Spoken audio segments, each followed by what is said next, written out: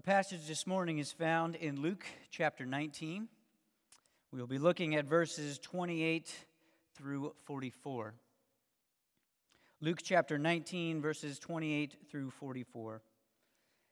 And when Jesus, had said these things, he went on ahead, going up to Jerusalem. When he drew near to Bethphage and Bethany, at the mount that is called Olivet, he sent two of the disciples, saying, "Go into the village in front of you, where on entering you will find a colt tied, on which no one has ever sat. Untie it and bring it here. If anyone asks you why you are untying it, you shall say this, 'The Lord has need of it.'" So those who were sent went away and found it just as he had told them. And as they were untying the colt, its owners said to them, "Why are you untying the colt?" And they said, "The Lord has need of it." And they brought it to Jesus. And throwing their cloaks on the colt, they set Jesus on it. And as he rode along, they spread their cloaks on the road. As he was drawing near, already on the way down the Mount of Olives, the whole multitude of his disciples began to rejoice and praise God with a loud voice for all the mighty works that they had seen, saying, "Blessed is the King who comes in the name of the Lord. Peace in heaven and glory in the highest." And some of the Pharisees in the crowd said to him, "Teacher, rebuke your disciples." He answered, "I tell you, if these were silent, the very stones would cry out." And when he drew near and saw the city, he wept over it, saying, "Would that you, even you, had known on this day the things that make for peace. But now they are hidden from your eyes. For the days will come upon you when enemies will set up a barricade around you and surround you and hem you in on every side and tear you down to the ground, you and your children within you, and they will not leave one stone upon another in you, because you do not know the time of your visitation." Let us pray together and ask the Lord's help as we seek to understand his word. Father God, we thank you for this Palm Sunday, this day where we are reminded of Christ's triumphant entry into the city, but God, knowing that the end of this entry would be outside of the city on Friday, nailed to a cross. But God, that does not diminish the fact that Jesus Christ, even right now, is our King, presently ruling and reigning. So as we open your word, would you revive us by it? Would you restore us? Would you help us to see our King in all his splendor, in his beauty, and may it lead us to worship. We pray this in Christ's name. Amen. I have said it before, I am a big fan of the Lord of the Rings trilogy, both the books and the films. It truly is a great story from beginning to end. During some of my time in isolation, I have been rewatching the movies, and I must say that these films hold up well despite being almost 20 years old. It's hard to believe. They were from 2001, 2, and 3. And just a few days ago, I finished the second film, The Two Towers. And early on, there is this powerful scene where Gandalf the Wizard frees the king of Rohan from the power of evil that has gripped not only him, but his kingdom.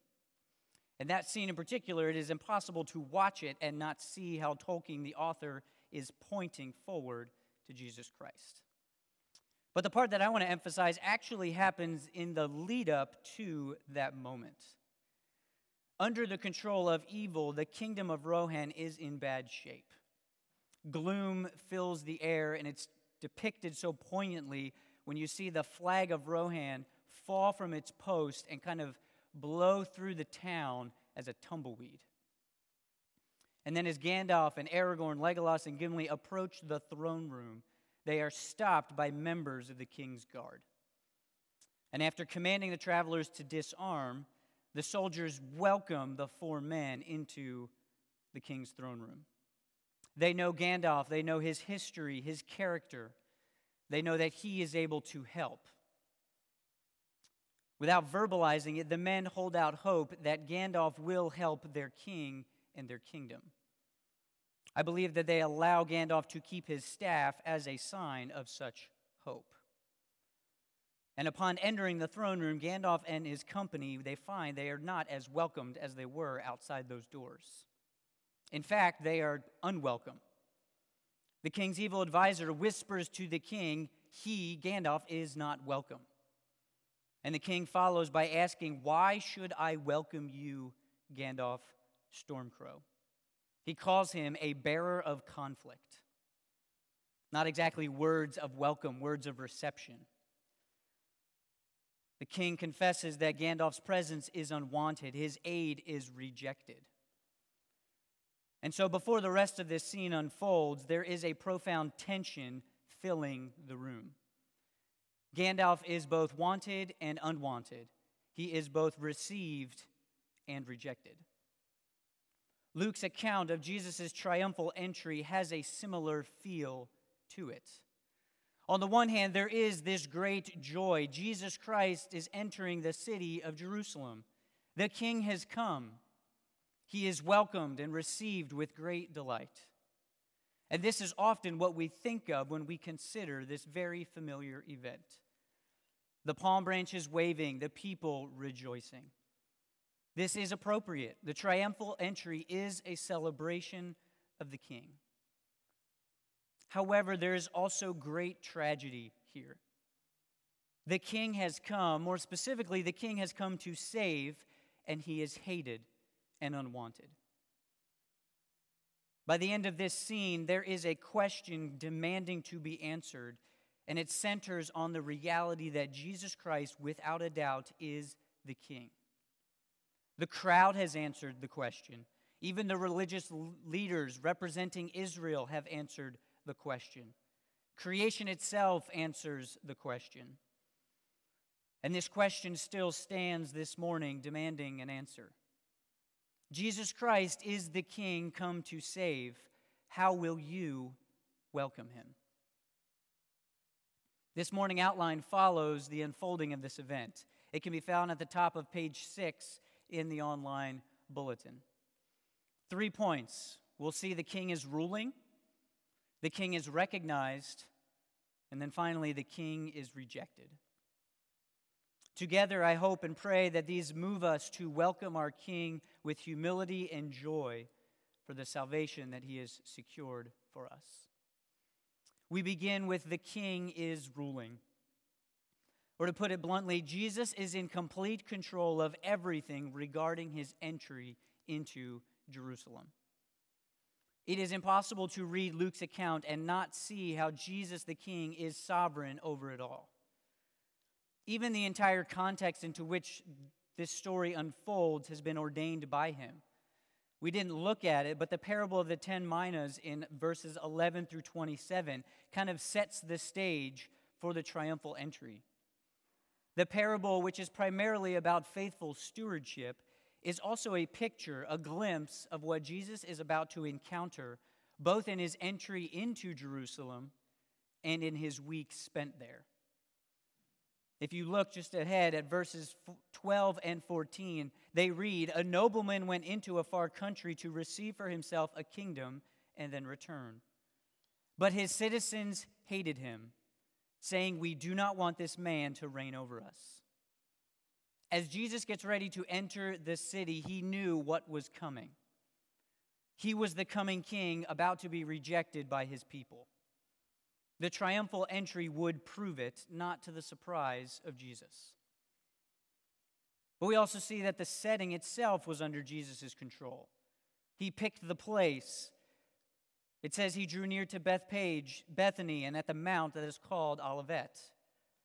Bethpage and Bethany are small towns. There's little known about them besides that they sit merely a few miles outside of the city. But from John's gospel, we do know that both Mary, Martha, and Lazarus lived in Bethany. Jesus is entering Jerusalem shortly after calling Lazarus forth from the tomb. He's gained more followers as his power and identity have been revealed, but the plot to kill him, as John 11 reveals, is also gaining traction in the aftermath of this event.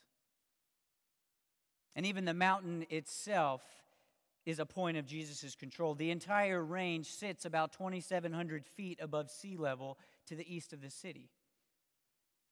This mount is notorious for offering the best views of the city, From those I know who have been to Jerusalem, that is one of the prime places they would like to go to see the city spread out before them. But more specifically, it offers a straight across view of the temple. The location was a perfect place for the king of Israel to announce his coming and parading into the city. But the greatest point of emphasis that Luke makes regarding the king's rule, his sovereign reign, is in verses 30 through 34, where Jesus pulls two unnamed disciples aside to give them very specific instructions. There is nothing hypothetical about these instructions. He says, "Go into the village in front of you, where on entering you will find a colt tied on which no one has ever yet sat. Untie it and bring it here." It is almost as though Jesus gives the men a map, where to stop, what to get, and even what to say. This would be like getting your weekly grocery list, and it including not only the items to get, the aisle and the shelf at which they're located, but the exact item itself. Not just any box of Cheerios, the third one in with a slight dent on it in the bottom right corner. I wish I had a specific list that detailed, but I don't. Jesus knows what his disciples will find when they enter the village. Now, is it possible, as some argue, that Jesus actually went ahead and made these arrangements beforehand? Yes, it's possible. But Luke's emphasis, not only here, but from 9:51 on, has been pointing that Jesus is on a determined march to Jerusalem.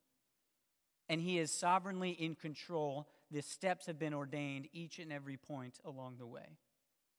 Nothing is going to be a shock, including what happens in this triumphal entry. As one commentator says, for Jesus, the coming events will include no surprises. He has announced the sequence of events, and when the disciples' experience exactly fits what he has predicted, this theme is strengthened. Jesus is clearly in control, not because of some prior arrangements, but because of his power and his rule as the king. And verse 32 confirms it when the disciples go and they find everything just as it had been told them. Even the objectors and their objections went according to plan. And none of this was for show. Jesus was not trying to impress his disciples. Luke includes these details again to drive home the fact that Jesus was the king, ruling and reigning even as he walked this earth. And he would continue to rule and to reign even over the details leading up to his crucifixion. Later on, we'll see Jesus give Peter and John specific instructions about the Passover and where it is to be celebrated. And in similar fashion, they will go and find everything to be just as he had told them. In the coming days, Jesus will foretell Peter's denial. It will reveal his betrayer as Judas, and he will go to the cross. And none of these details would be coincidental or the results of some perfect storm in Israel. He will go because, as we saw last week, this was his mission. He will go because the triune God, Father, Son, and Spirit ordained it in eternity past that this is how God would save his people. Jesus would go to the cross as he entered the city in full control over every single detail that transpired, so that he would secure eternal salvation for those who come to him. And the fact that our King is in control should be of great comfort to each of us, each and every day. He reigned over his triumphal entry and his crucifixion. He rules over the good days and the bad days of our lives. And it should be especially comforting in these truly unique and uncertain days. The coronavirus, it did not slip through the king's sovereign hand. It did not escape his sight as he was preoccupied with other things. No, he is sovereign over it. He has a purpose for it. We may not know what it is. We may never truly know why. But we can trust his power and authority. We can also trust that the refuge and the refuge that our King offers. He is strong, he is secure, he is a rock. The days ahead are uncertain. They may be troubling, both personally, corporately, financially, globally, you name it. And it is easy to fear just thinking about them. But let us first remember and find comfort that our King is ruling today.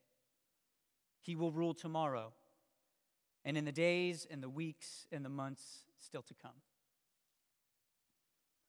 But Luke not only shows that the King is ruling, he also shows that the King is recognized for who he is. Jesus is received and celebrated as the King come to save. We see this first in the 12 disciples. They're the first to demonstrate an understanding that Jesus is, in fact, the King. When the two disciples come back with the colt, it says that they brought it to Jesus. And throwing their cloaks on the colt, they set Jesus on it. And as he rode along, they spread their cloaks out on the road. Out of respect and reverence, the disciples provide Jesus with a makeshift saddle. They lay their cloaks on the donkey. And then further down the road, they roll out this makeshift red carpet of their cloaks.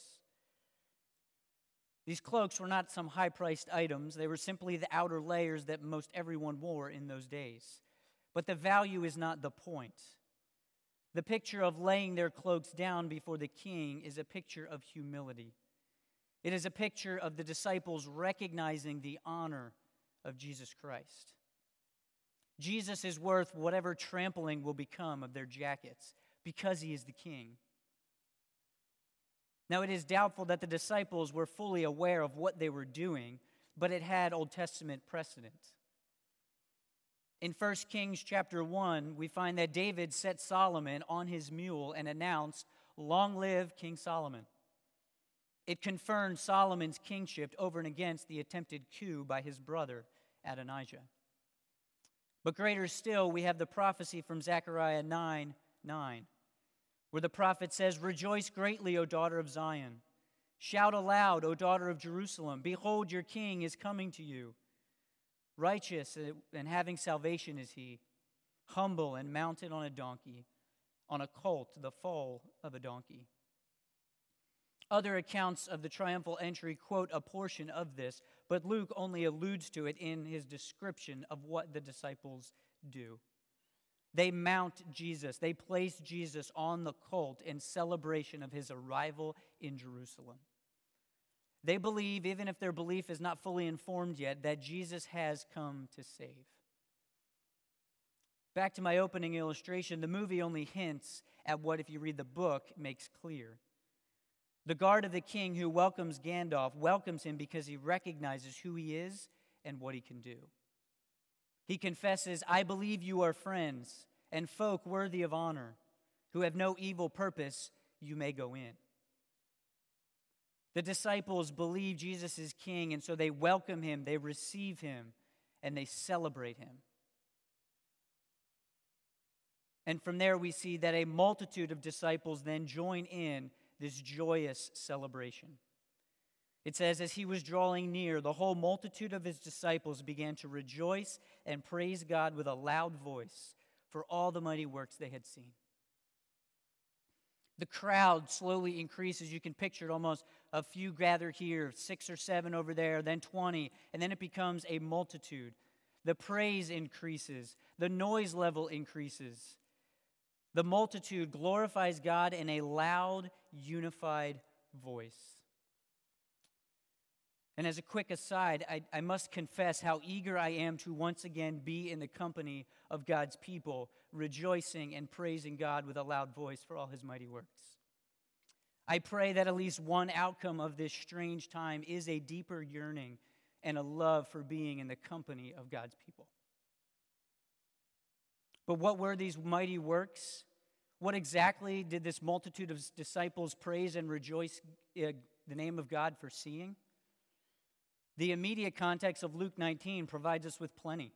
We looked at it last week, a blind man receiving his sight, a tax collector and sinner receiving the good news. We can even add John's account of Lazarus being raised from the dead, which happens right before his entry into Jerusalem. These works are the very things that Jesus gave the disciples of John the Baptist in Luke 7:22 as proof for his identity. He told those disciples, "Go and tell John what you have seen and heard. The blind receive their sight, the lame walk, lepers are cleansed, and the deaf hear. The dead are raised up, the poor have good news preached to them." The King is also, as we see here, the Lord's anointed, the Messiah. And he has come to restore, to declare blessing, and to save. He has visited God's people, as to borrow Jesus' own words at the end of our passage today. And the words of the crowd declare this reality. They cry out together, "Blessed is the King who comes in the name of the Lord. Peace in heaven and glory in the highest." These words flow right out of Psalm 118, which Josh read for us earlier this morning, where in verse 26 it says, "Blessed is he who comes in the name of the Lord." Without stating it explicitly, Psalm 118 is about the King.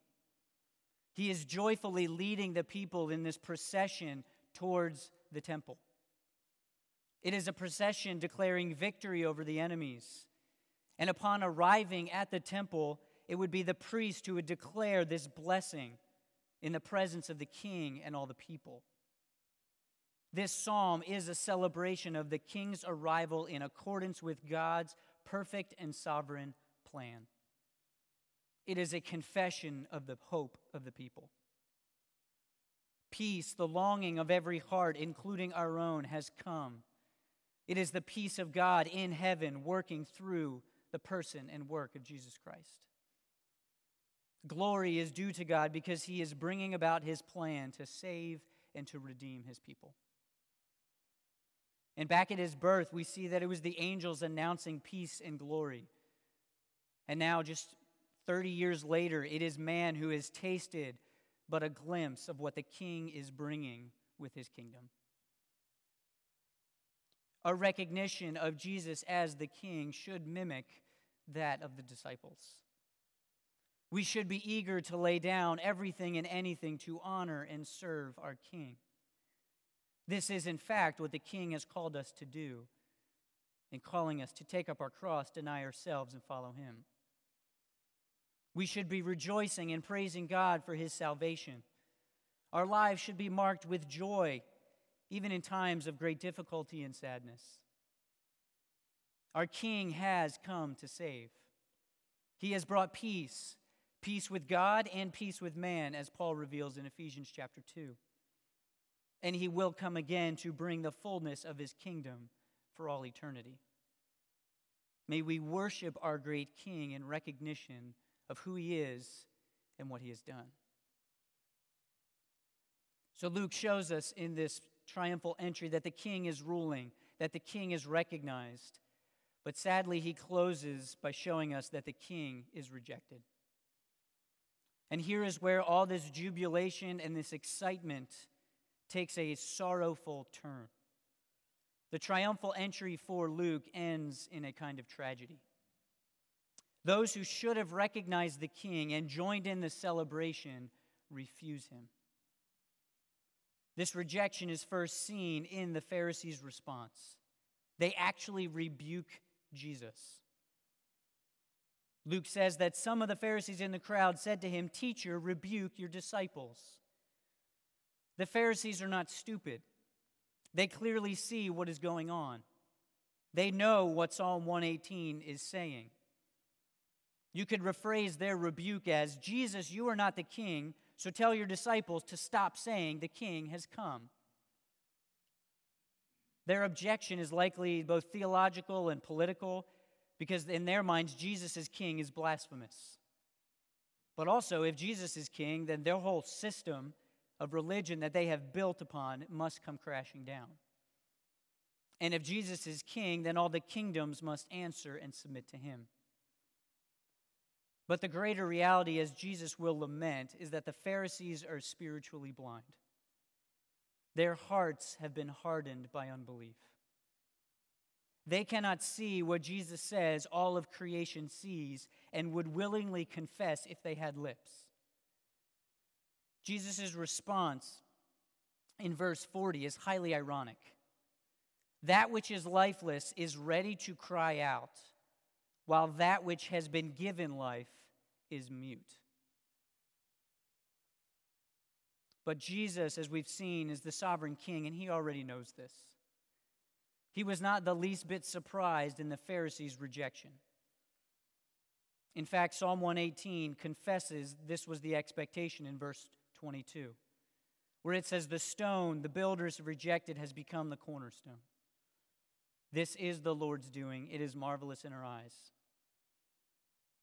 Jesus knew he would be rejected by the leaders, and this rejection would ultimately lead to the cross, where the Lamb of God, the King, would take away the sins of the people, of his people, those who recognize and receive him. And this was the plan from the very beginning. Salvation would come through the rejection of the King. Because he was despised, we can be welcomed into his kingdom. But Jesus' rejection is not just seen from the Pharisees. It is seen probably most painfully in this lament that Jesus offers in verses 42 through 44. The people of God themselves, represented by the city, want nothing to do with their king. Now, Luke records Jesus lamenting over Jerusalem twice, both here and in Luke 13, verses 34 through 35. That lament centers on the stubbornness of God's people to come to him. This one centers on what the city is about to face in light of their rejection of the king. And Jesus' lament is not for the faint of heart. Jesus, the language could say, is actually weeping. He is sobbing. He is even wailing over the city. He isn't merely shedding a tear or a handful of tears. He is in deep and emotional pain. And before we move into the why, it is good for us to see the humanity of our King in this moment. He was not a stoic. He was not God simply pretending to be human. He knew great emotional pain and sorrow and anguish as he walked this earth in our flesh. He felt the heartbreak of rejection, only his was not out of some self-pity, but out of righteousness and holiness as the true king coming to save his people. And Jesus' lament invites us to lament as well. We can bring our tears before the king who cried as he walked in our steps. We can pour out our pain and our sorrow and our fear and our trouble before him. We can lament the sorrows of this fallen and sin-cursed world. We can even ask him in our laments to bring it to an end. And there have been many faithful brothers and sisters just over the past of this week who have been seeking to remind us of this great blessing in light of the days that we are in. May we heed their counsel and lament the sorrow and the grief that we see, that we hear, and that we know.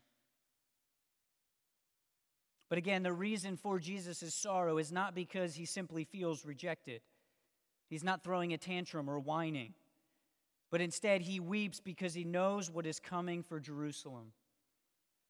He knows the city has rejected the peace that he is offering.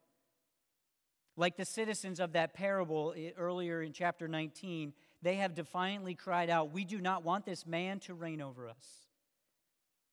And the crucifixion by the week's end will be the ultimate proof. And Jerusalem will be judged for it.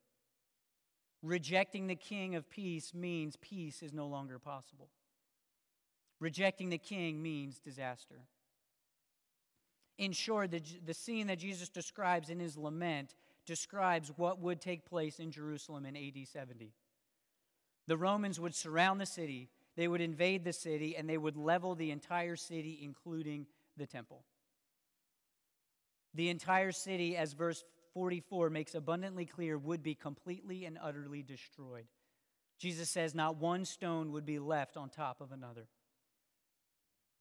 And Jesus makes it clear this is the high cost of rejecting the King. It is the high cost awaiting any and all who continue to reject Jesus Christ as the King. This ultimately then demands the question, what will you do with King Jesus? Will you respond like the multitude of his disciples? Will you receive him with joy and with praise, with celebration? Will you receive him by faith and the gift of salvation that he purchased on the cross? Will you turn to him in willing and humble submission as your king? Or will you in your sin continue to reject your king? Will you deny the peace and the healing that can only be found in him? This seemingly simple question is a matter of life and death. There is life to be found in welcoming the King, in joining all of creation in humble recognition of his sovereign reign over all things. And sadly, there is also death to be found in rejecting the King, in turning from him as the religious leaders and the people did to their own peril and judgment. But to my fellow believers, this question is just as important for us today, because we are called as those who follow the King to daily receive him and to follow him, to walk after his steps. We are called, as we did earlier this morning, to repent of the ways that we daily reject his reign over us by chasing the fleeting desires of our own hearts and the desires of this world. We need him to reign over us and to subdue our sin by the power of his Spirit. But we are also called then to trust in his reign over all things, even in times of chaos, disorder, isolation, and fear. He is still in control. He is still the King. For the men of Rohan, as we opened, welcoming Gandalf turned out to be a great benefit, not only to them, but to the king himself. The grip of evil that was holding their kingdom fast was loosened. The king was immediately set free from his oppression. The dark and the gloom disappeared instantly. But it also provided, if you're familiar with the story, a big problem for the king's advisor, notably named Wormtongue. He withheld his welcome to the very end. And while he was spared immediate execution, he was cast out of the kingdom. And ultimately, his life would end very sad and come in a very unceremonious fashion. The triumphal entry here in Luke 19 is the account of the king's arrival. He is here. He is bringing salvation with him. And as we embark upon another Passion Week, we once again see our King crucified and resurrected. And once again, we are called to respond. And I pray that today and over the course of this week, we would respond with joy and with praise, with hearts overflowing with gratitude for our King. Jesus Christ is our King come to save. How will you welcome him? Let us pray. Father God, we thank you that Jesus Christ is our King, that he is the one you have sent from heaven to redeem and to save us who are lost. Father, forgive us for where we have rejected him in our daily lives, where we have sought to rule and reign over ourselves to our own foolishness and to our own peril. But God, thank you that you are a merciful King, that you are a gracious and good King. Would you help us to recognize your rule and your reign and to live in light of it, to submit ourselves humbly to you, to praise you for your rule over us. And may we find the joy and the blessing it is to walk in his steps. And God, as we get ready to celebrate this week, where we look forward to Good Friday when Christ was crucified on the cross for our sin and then walked out of the tomb on Sunday, would you give us a greater glimpse by your Spirit of your salvation and the work that you have done through Christ? And we pray all of this in his name. Amen.